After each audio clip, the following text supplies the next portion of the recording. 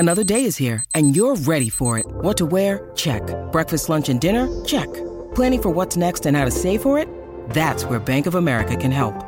For your financial to-dos, Bank of America has experts ready to help get you closer to your goals. Get started at one of our local financial centers or 24/7 in our mobile banking app. Find a location near you at bankofamerica.com/talktous. What would you like the power to do? Mobile banking requires downloading the app and is only available for select devices. Message and data rates may apply. Bank of America N.A., member FDIC.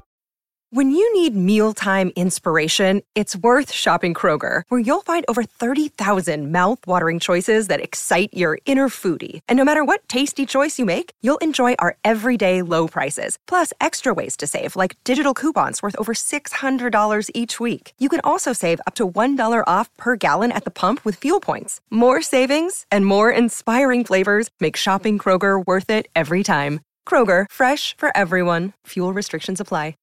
When the red light goes... take two.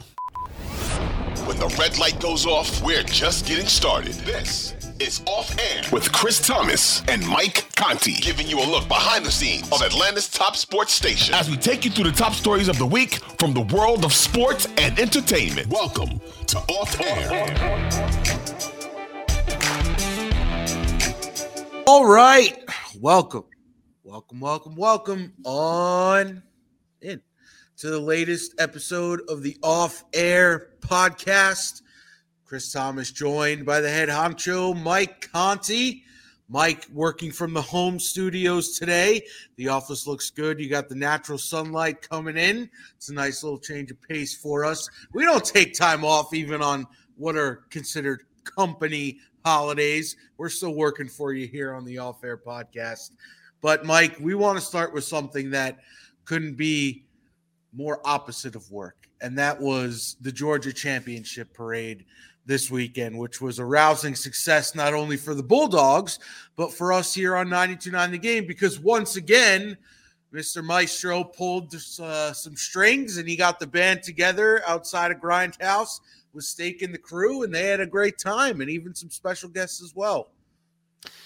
Yeah, I thought Steak and Sandra and Rusty did a really great job, and Rusty in particular, you know, his connections with the UGA community. I don't know if there's anyone more connected directly to the UGA football program without fully being inside the program than Rusty Manziel. He really is a treasure. He's a total gift, and he's a big reason why we had Kirby Smart's wife on and the strength and conditioning coach on, and the special guest that you heard on Saturday, that Rusty was able to get those people to come on because of his friendship with them. So shout out to Rusty. I mean, that's what we have to do in our business, right, is have those relationships and maintain those relationships. And no one is better connected to that Georgia program in this state than Rusty.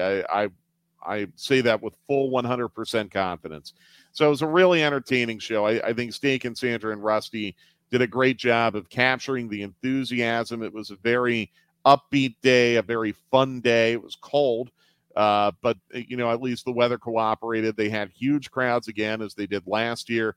And I'm just glad that we were able to be a part of it. We're very, very unique at 92.9 The Game because our signal easily reaches out to Athens. Very few Atlanta radio stations have the signal strength that we do, where we can be heard city grade in Athens. And I think, in fact, we probably have a lot of people listening to us in the Athens area. So I know there's this ongoing debate as to whether or not Georgia is an Atlanta team or not, but they're in our coverage area. They're in our listening area, and we have to serve our audience in Athens and our Georgia fans the same way we have to serve our Georgia Tech fans and our Braves fans and Falcons fans and all that. So we had a really good time. I want to shout out Gordon Robinson and Eric Davis, our engineers as well. They did a terrific job. Mike McKenzie and Chandra Kinsey, our promotions people, getting us set up at Grindhouse in Athens. Grindhouse Killer Burgers is just a terrific host for us. We love doing our shows there when possible. They were right in kind of the parade lineup area, so it worked out great for us. So really, really fun day for Steakhouse and the crew on Saturday. And I'm just so indebted to everyone who worked on the project because they all did a really great job. Now, little media nugget behind the scenes. You mentioned about Rusty having relationships with people at Georgia, and you had touched on this, if not last episode, a few episodes ago, about relationships with teams that 92.9 doesn't have the play-by-play rights for. So how important was that to bring in somebody to the steakhouse like Rusty to have and build relationships with a team that, you know, it's not just, oh, this guy's coming on because he's a part of a team that we have on our radio station? Well, the reason why we brought Rusty into the radio station was not because of his relationships, but because he's a really funny, entertaining, informative host. Yeah. It just so happens he has the relationships, which is icing on the cake. But, you know, we looked at Rusty as someone who, you know, was very well tapped into that program, but also was someone who knew a lot about the Falcons and knew a lot about the Hawks and knew a lot about Southern rock and knew a lot about bourbon and knew a lot about grilling and knew a lot about early 90s hip hop. You know, like he kind of had the whole package. Like he had all the things that we want to talk about on the radio station. So that's why we hired him. It just so happened that he had the relationships. It is, as you said, though, Chris, I mean, it is very important. And we've gotten into it before. I mean, we have very, very strong relationships with the University of Georgia. We have very strong relationships with the Braves. We have very strong relationships with the Atlanta Dream. In fact, I call some of their games. We have as strong a relationship as we possibly can with Georgia Tech. I will admit we've had some challenges there, but we try. And in fact, Garrett Chapman now is covering Georgia Tech for 24/7 Sports. So I think that helps to strengthen our relationship. We have very, very strong relationships with Georgia State, and it's a two-way street. Those teams need us talking about them. Yes. They need us talking about them, and they understand that. We want to talk about them and tell their story accurately and correctly. So even though we aren't necessarily in a business relation, a transactional relationship with them, we still cover them the same way that we would cover any other team in Atlanta. And they understand that and they get that. And their cooperation is really, really important to us.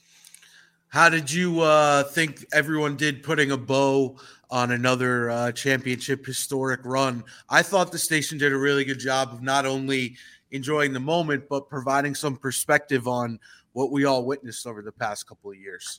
Yeah, and I think that's a really good point. Like, we can't just celebrate for 4 days, right? I mean, that's going to get old after a while. There's only so many celebratory phone calls you can take. There's only so many wide-ranging proclamations of how great the Dogs are and what a machine they are before that starts to get boring and stale. At some point, as content creators, we have to turn the page a little bit. And I think our host did a really, really good job of doing that. And look, putting into context what's happened. I mean, this is uncharted waters for our local sports community, a back-to-back championship. It's never really happened before. The only thing that I guess would kind of compare to this would be the extended run that the Braves went on in the 1990s into the early 2000s, but they only won one World Series. Right. So even there, it's a little bit different. We're in uncharted waters with a back-to-back championship situation. I think our hosts have done a really good job of just putting that into context and explaining how special that is, but also the natural next question is what needs to happen for Georgia to do it again next year, to have a three-peat. I think we've gotten into that, and we'll continue to get into that. I'm really looking forward to February 1st when we have our extended National Signing Day special on 92.9 The Game. We'll have the high school guys, Coach Parker and Sam Crenshaw. We'll have the college football guys. We'll have Chuckery. He'll be back, hopefully, and Chris Goforth. And, you know, that'll be it's kind of like we do the NFL draft show in April for the Falcons, and that starts to set the tone for what the next season's going to be. I think that National Signing Day special is going to start to set the tone for what 2023 is going to be like for the University of Georgia. And we'll continue to cover that story through spring practice and G-Day and SEC Media Days and training camp going all the way into their season opener next year. Well, every year that I've been in Atlanta so far, the Dogs have won a championship. So let's see if we can make it 3 for 3 next season. Yeah, not bad. I'd say so. All right. So from one team at the absolute apex that you could possibly be to a team that is having some identity issues, I think would be putting it politely, and that is the Atlanta Hawks, a team of which you are very familiar, doing their pre, half, and post every single game that you can hear on 92.9 The Game. So on Friday, Sam Amick, the great writer for The Athletic and USA Today, drops an article that was very lengthy, very detailed, got quotes from a lot of important people inside and outside the organization. Bottom line being, he detailed Travis Schlank's exit from the organization, how the power structure is now, and what are the troubles that present themselves both off and on the court for Trae Young and Nate McMillan and DeJounte Murray and John Collins as they all try to continue to gel and make this thing work and get out of the play-in seed tournament that they've sort of been stuck in, 9-10 seed throughout most of the season. So, Mike, we had a big show on Friday on Dukes and Bell. Sam actually joined us at the start of the show. Then we had CEO Steve Koonin on, as we usually do on Friday. So the delicate balance of making sure that we get the story right and accurate first and foremost, and then how the hosts react to it and how the guests react to it. What did you think of the entire situation? Yeah, I mean, again, I thought we did a great job. It was great to get Sam Amick on right at the start of your show on Friday because he had the information. He had the article, which Steve Koonin told you guys later on Friday was mostly accurate. Mm-hmm. And it matches a lot of what I've heard in the behind the scenes this year. The exact word he used was fair. Yeah. Anyway, yeah. So we've got to talk about it, right? In a way, it's great content. It's very, very interesting. It's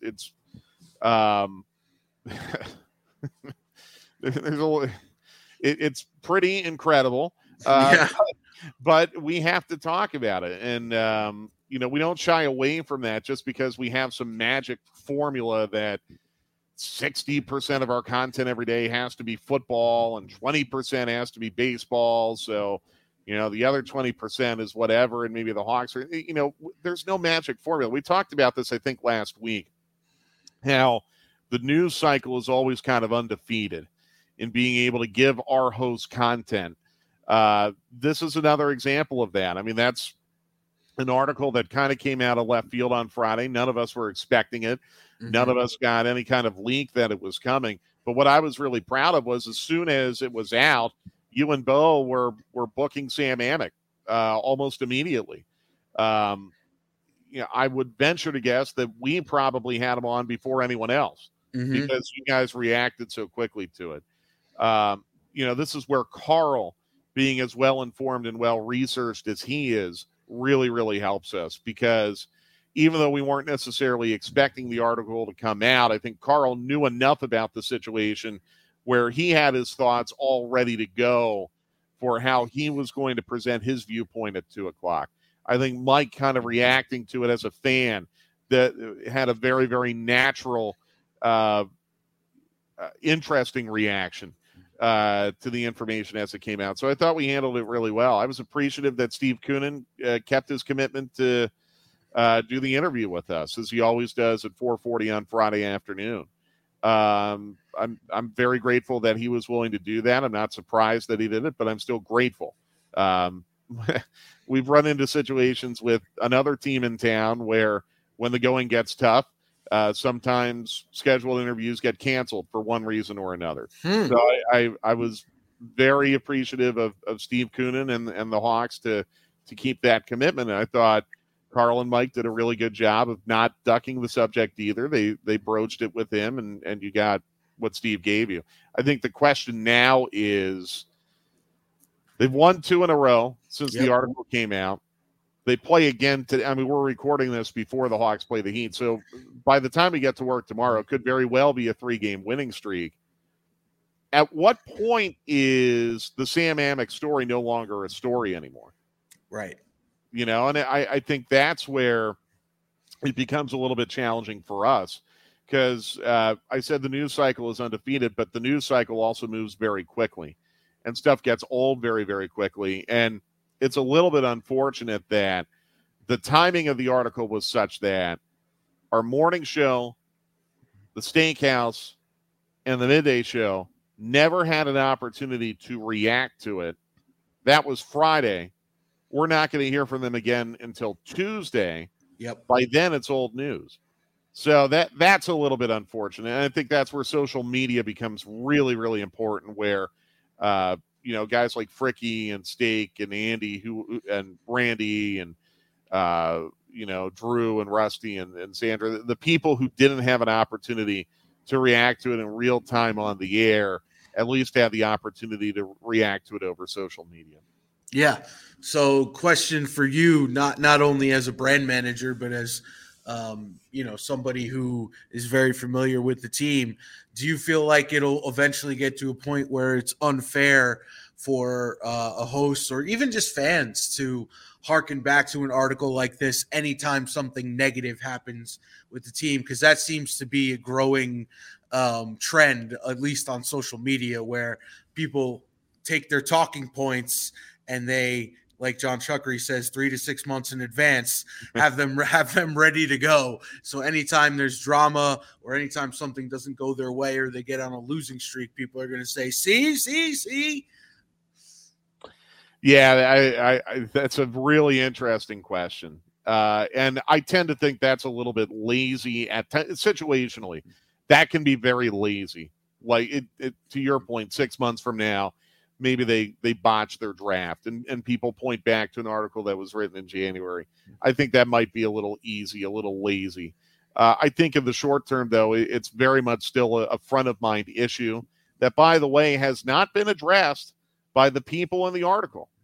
Right. Until Tony Ressler and Nick Ressler or Landry Fields or anyone else mentioned in the article address it, we can't let it go. We've only really heard one account of it. So I would just say our phone lines are open and our microphone is open if anyone mentioned in the article wants to address it. But until it's contextualized and explained, then I'm not necessarily sure it is unfair to bring up a lot of the content that was in that article. But again, over time, it would be unfair. And especially, I see this happen a lot, like in the NFL. Oh, this organization has been run poorly for so many years. And they change everything they do. They change all their people. They hire a new GM. They hire, new scouts and personnel people, new coach, everything like that. And the results don't immediately improve. And it's, this organization, they're just a constantly failing organization. Well, the organization has attempted to do something to address that. And, I don't know what the Hawks are going to do, if anything, but I think the Hawks need to be given an opportunity to address it. And I think once they do address it, then it would be maybe a little bit unfair to go back to something that has been changed. Mike, I'm a Jets fan. I don't appreciate you taking pot shots at my team like that. How did you know? Because when you're a Jets fan, you hear those narratives, and the hair on the back of your neck starts tingling. The spidey senses start going. Guess what? Giants fans were hearing that narrative too, and now what? You can't use it anymore. Yeah, well, how about our very own Greg Giannotti on WFAN this morning going on a tirade against his favorite team, the Minnesota Vikings, for losing to the Giants. That is one. Check that out on Odyssey.com. That's all over the place. He was a Vikings fan? He has a Vikings tattoo.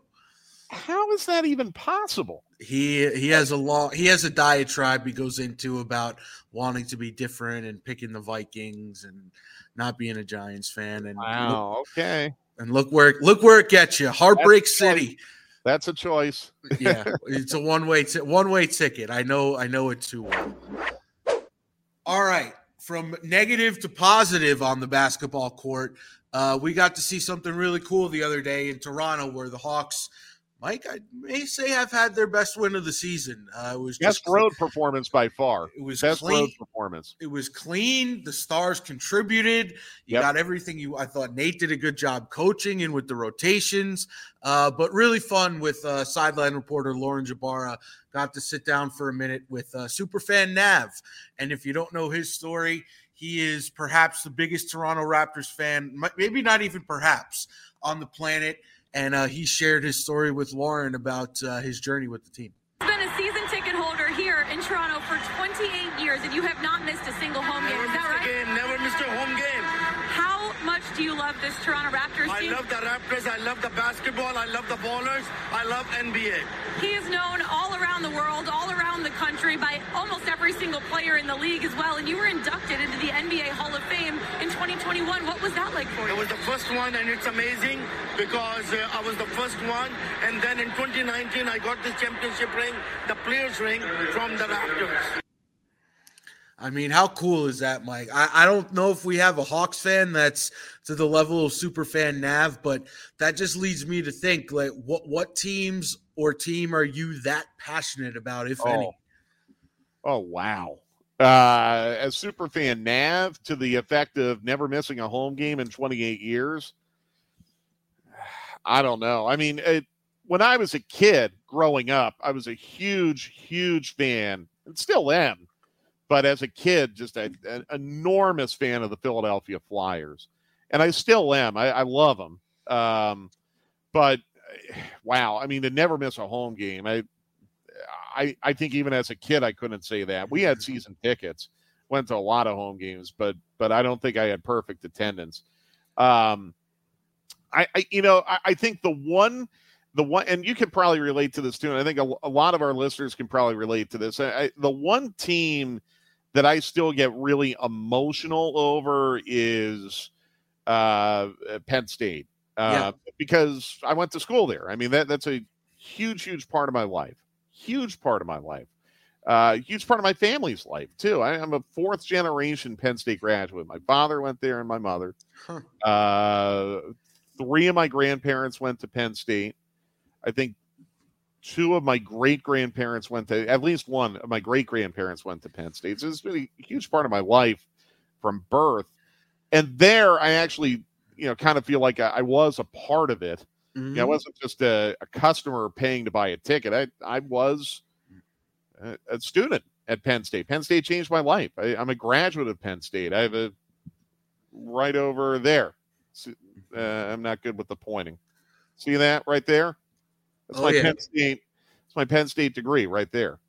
So I mean, that's something that I feel like I actually was a part of, not just, a fan. So I still get very emotional when it comes to Penn State and all. We talked about when I went to the Rose Bowl. I'll fly great distances to support them. How were they when you were a student as a team? They were terrible, actually. So it's funny. I think the 4 years in which I was a student, they had like the worst 4-year run in school history. Okay. My freshman year. Well, here's what's funny. My freshman year, they were actually like preseason number 1. They won their first 9 games. And then I'll never forget the radio station I was working at the time. We were all set. We were going to go to the Sugar Bowl, probably play Florida State for the national championship. That was the Mike Vick year at Virginia Tech. So that would have been the Peter Warwick against Mike Vick Sugar Bowl. And instead of Virginia Tech, it would have been Penn State.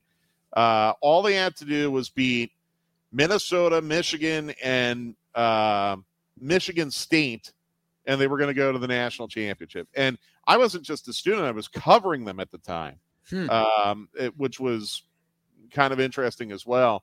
And they lost to Minnesota on the last play of the game. So then we're sitting around, well, all right, there goes the Sugar Bowl. At least we're going to go to the Rose Bowl. And then the next week, they get up by 10 points to Michigan in the fourth quarter, and Michigan puts this backup quarterback in the game named Tom Brady. And Michigan comes back to win. And then the next week, LeVar Arrington either got hurt or something, and they lost to Michigan State. Next thing you know, they're in the Alamo Bowl. And that put them in a tailspin that they never quite recovered from. They were absolutely dreadful the next 2 years. They were 5-7 my sophomore year. They were 5-6 my junior year. My senior year, they were decent. They went to the Citrus Bowl, but they still had 4 losses. So they were not very good when I was in school there. As soon as I graduated, they got good again. But, like when I was a kid growing up, we won a couple national championships, won a Rose Bowl, went to the Fiesta Bowl a couple times, won those. So, they were really, really good growing up. As soon as I got in school, they were terrible. And you know what the ironic thing was? The basketball team when I was in school actually made this freak run to the Sweet 16. Huh. So the basketball team actually had more success than the football team. They, my junior year of college, they beat North Carolina in the NCAA tournament, went to the Sweet 16. Very, very, had a really, really good chance of going to the Final Four that year. So it's like I tell people, Penn State, when I was in school, they were a basketball school. That is, you know what that is? That's a testament to your fandom, that even though that they were not good, even though you went to a historic program while they were in a downslide, that you still remain as big of a fan as you are. Oh, well, because again, it's who I am. Penn State's in my blood. And the kind of odd thing was, I mentioned how I was covering the team. I couldn't really be a fan when I was in school. Right. Because I was covering the team for WMAJ radio in State College, Pennsylvania. So I couldn't really be a fan. It wasn't until I left town and I could take a step back and not cover the team anymore where I could become a fan again. So I actually had to put my fandom on pause for the 4 years 4 plus a semester or 2 years that I was in college.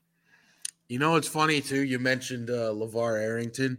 That is the biggest man I've ever seen in my entire life. Yeah. Out of all the athletes that during my time at WFAN and CBS Radio in New York that would come in to do interviews and stuff, that man is built like a different – he almost looks like a different species. He is just built like a 2 humans stacked on top of each other. He's a teddy bear, though.